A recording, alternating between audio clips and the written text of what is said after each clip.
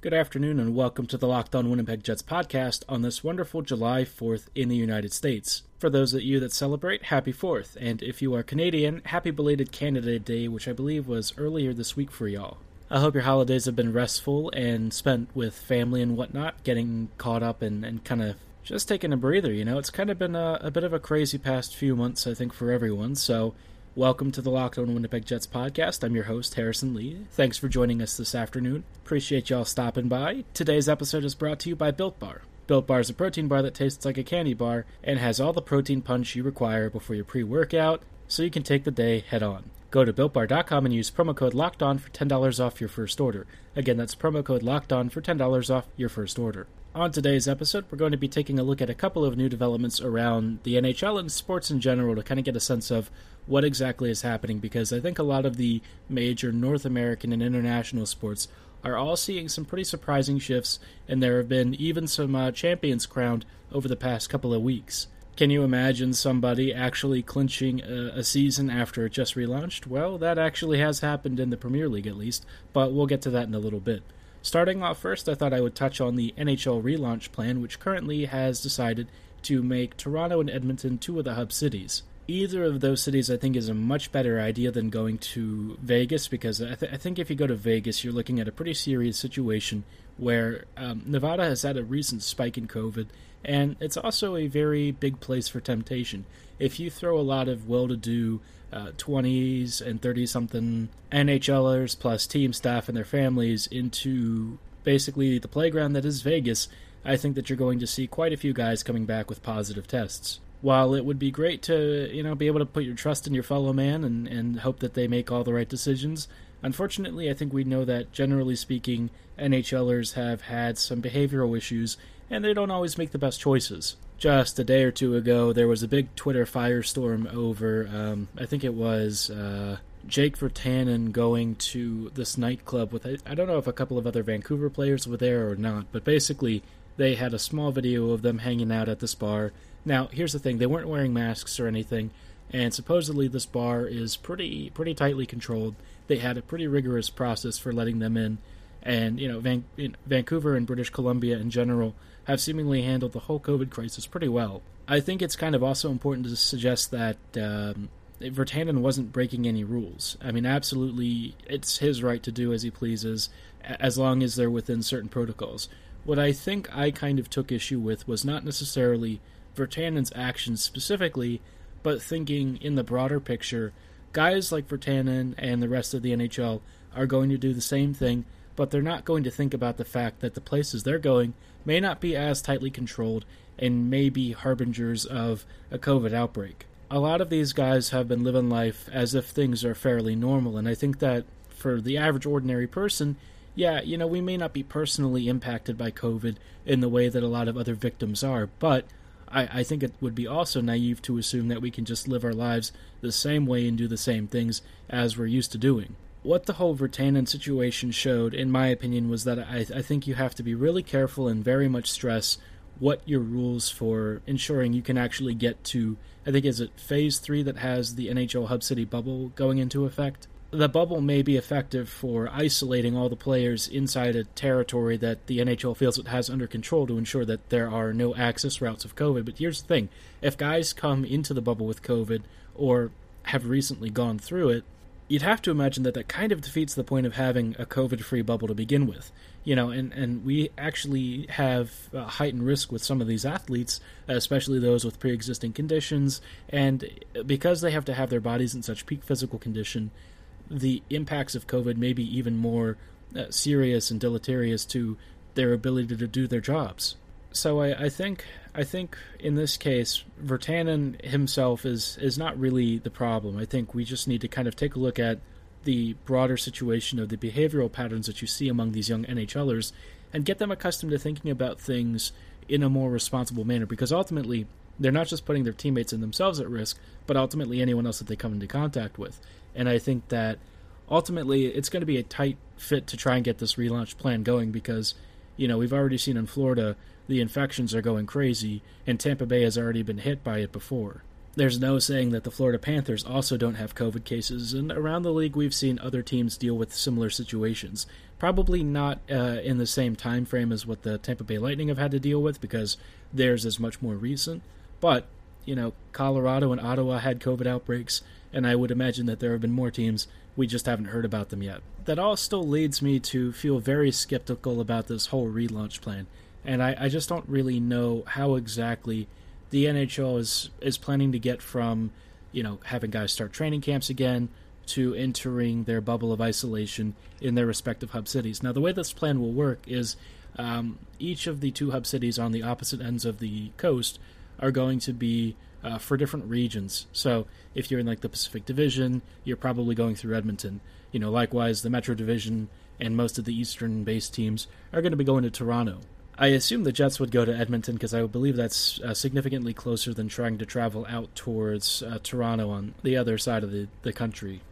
And I tend to think that this is... I think that they picked two good locations. I know that Winnipeg was also running to be, I believe, a hub city as well. And actually, Winnipeg, I think, would have made a lot of sense. Manitoba, generally speaking, hasn't had serious issues.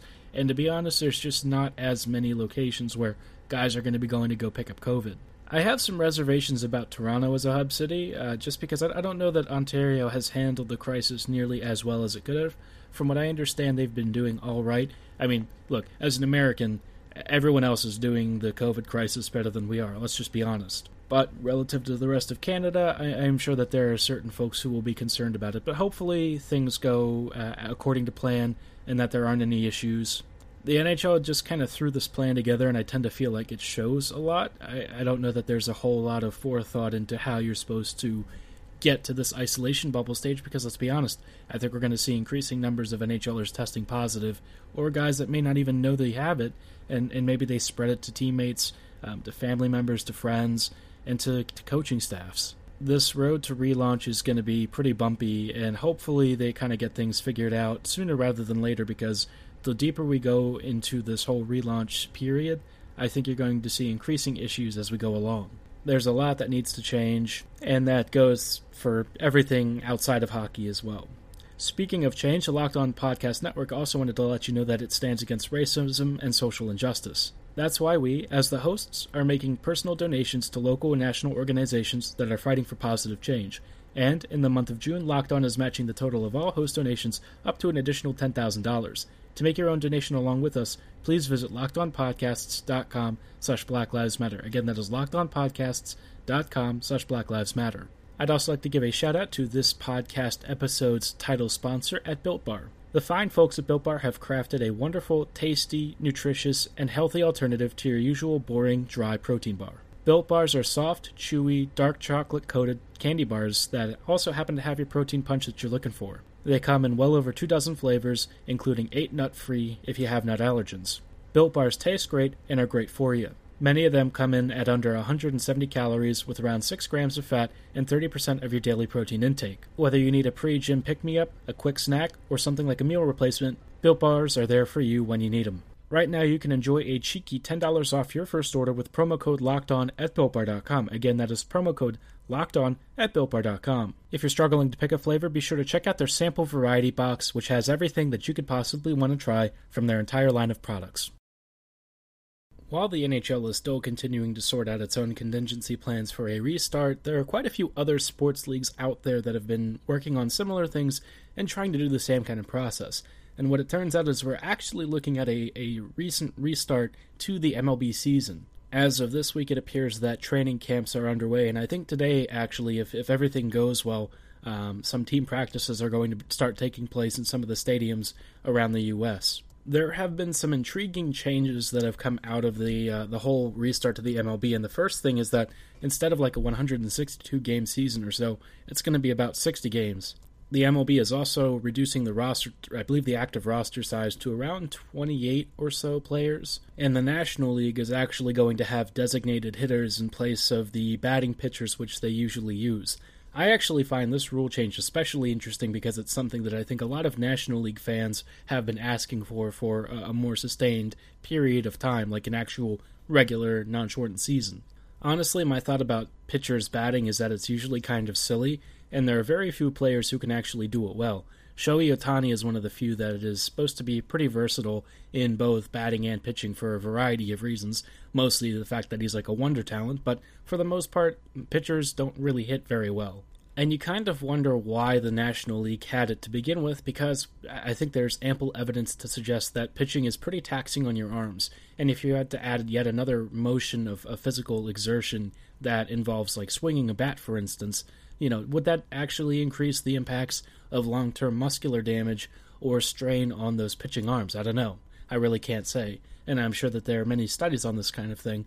But I think the designated hitter position, for my take, is just more fun because you actually get more offensive pop from that position rather than having a pitcher try to bat. The league is also going to change a couple of other things. Like there will be a few exhibition games that you can play upwards of 3 against a couple of different kinds of opponents. And aside from that, it's just going to be a regular start to the season. So I think what you'll see is ESPN thinks that there will be stuff like tandem, starting pitchers at first, and more of a reliance on the bullpen, which I think makes a lot of sense because, let's be honest, most guys take quite a few weeks to get really warmed up to their pitching standards and get a feel for the ball.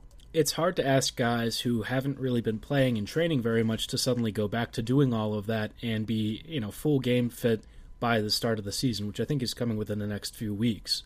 As an Orioles fan, baseball restarting is kind of irrelevant to me, for a variety of reasons. I think you can guess most of them involving the quality of the roster, but aside from that, I think most people are just looking forward to baseball coming back because, of course, there was a pretty massive labor dispute between the Players Association and the league administration, which I think wanted to depress some of the salary wages and stuff and pay guys at cut rate, which was not really taken well by any of the players or the Players Association. For a while there, it actually looked like there wasn't going to be an MLB season, period, so it's surprising that they were able to come to an agreement for a 60-game season and roll with that rather than just postponing it till next year. The most interesting thing that came out of this, and something that I think actually has significant importance for a league like the NHL, is that the MLB has added in a bunch of opt-out clauses for players who don't want to go through the 60-game season and who really physically can't afford to for one reason or another, oftentimes dealing with family with pre-existing conditions or, pre-existing conditions themselves. Any sort of reason that these guys want to sit out and not jeopardize their own health, I think they've been allowed to do that. This naturally does forfeit pay, but I think in this case, most people are understanding of the fact that, let's be honest, COVID is a little more dangerous than trying to collect your paycheck. This, to me, seems like something that I don't think will happen that much in the NHL, but I would not be surprised if it does, because, to be honest, I think that the NHL has a very big cone of silence around guys speaking out, but already we've seen players like Steven Stamkos kind of unhappy with the fact that the plan is coming to fruition, but there really doesn't seem to be great coordination or cohesion in what the NHL's vision for a return to play looks like. In the background of all of this, COVID is spiking in several states, and a number of teams have already dealt with outbreaks, and so I'm sure that a lot of the players are probably thinking, is this really worth going through all of this? Obviously, the league is doing its best in some respects to try and plan something, but I look at the plan and I feel like it is woefully insufficient, at least on the face of it. I could be entirely off base, and maybe the behind-the-scenes stuff is a lot more sophisticated and well planned out than what they're telling us, but generally speaking, I don't think that has ever been something that the NHL is known for. Sometimes I think you just have to call a spade and recognize that maybe the league is not entirely well prepared and equipped to do this, especially on short notice. I mean, the fact that we're this deep into July already and they were still deciding on NHL hub cities is kind of scary to me. In my personal opinion, I kind of think you need to have these sorts of plans locked down in place before you make a decision, so that way you have time to take a look at what's going on and figure out whether or not maybe a hub city that you've chosen is actually having a long-term trend of healthy situations and a low COVID infection rate. That Vegas was a finalist in the running all the way up until the end also kind of worries me, because it makes me feel like the league is looking at certain factors throughout this whole process and not really accounting for the ones that are going to make the most impact. All in all, I just feel really uneasy about all of this, and I feel like nothing the league has done has made me feel any less uneasy about it, and I don't like that, because I feel like we're seeing situations where guys are going to be put at risk needlessly, and I think that they should allow these players to opt out if they don't want to play. Let's be honest, I think that most guys are going to still opt in anyways, so it's not like the league is going to have a shortage of players to, put on an on-ice product. but I do have concerns about whether or not the league is actually taking the necessary precautions and steps to ensure that they're safe and that we don't have any guys whose careers are prematurely ended because they got infected by COVID. We're still weeks away at this point from a restart, so, maybe what I'm saying is a little bit overblown, but I just don't really feel right about this whole plan, and as of yet, the NHL is still to convince me that they really have a good handle on this situation and that they know what they're doing. I mean, none of us knows what's going on, to be honest. This is entirely uncharted territory, so I get it from that perspective, but there's still a lot of work to be done, and hopefully the NHL gets it figured out sooner rather than later. Much like the NHL, we've all had to get a little bit creative with how we take care of our normal day-to-day tasks, especially during quarantine. What do you do, though, if your car breaks down and you need replacement parts and don't know where to go? You could stand in line at a retail brick-and-mortar auto parts shop, but how are you going to know which parts you need? Do you have your make, model, and year on your car ready to go?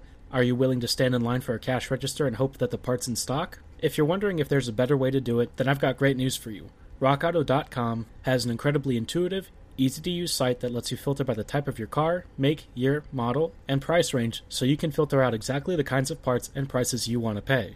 RockAuto.com is a family-run business with over 20 years of experience in the automotive industry. Whether you're a dedicated gearhead, an auto parts shop owner, a homegrown DIY mechanic, or a budding amateur with no experience in automotive repair, RockAuto.com's prices are the same for everyone. You could save up to 30 to 50% off retail in-store prices on everything from engine control modules to new floor mats for when you spill barbecue sauce on the floor. No matter what you're looking for, RockAuto.com has your back. Amazing selection, reliably low prices, all the parts your car will ever need, RockAuto.com. In additional sports news from around the world, it appears that Liverpool have clinched the Premier League title for the first time in 30 or 40 years?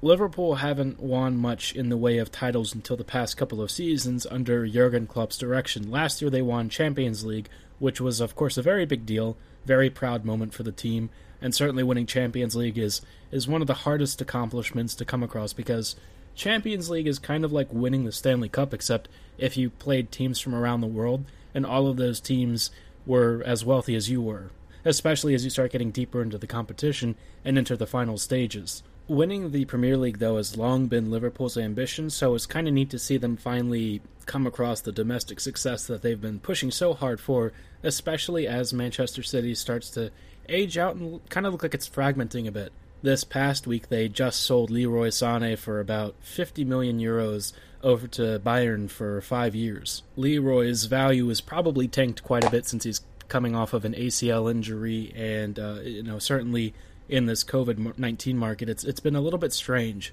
I think that transfers in general are going to look something in the depressed value range just because I think a lot of teams are struggling financially.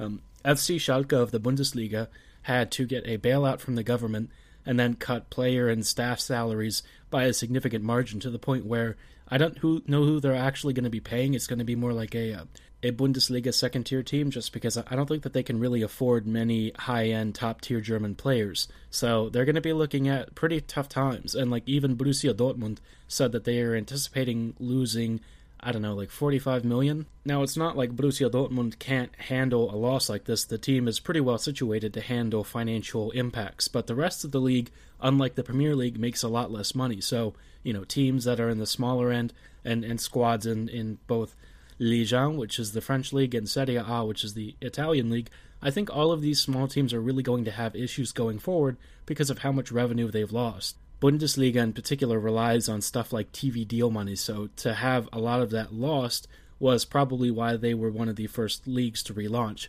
They desperately needed revenue and quickly because a lot of their smaller clubs were either operating in the red already or kind of teetering on the edge, and COVID basically just sank them. Going forward, it'll be interesting to see how the rest of the league kind of handles these situations, because I think that you're kind of seeing a lot of major sports teams out there struggling financially in light of COVID.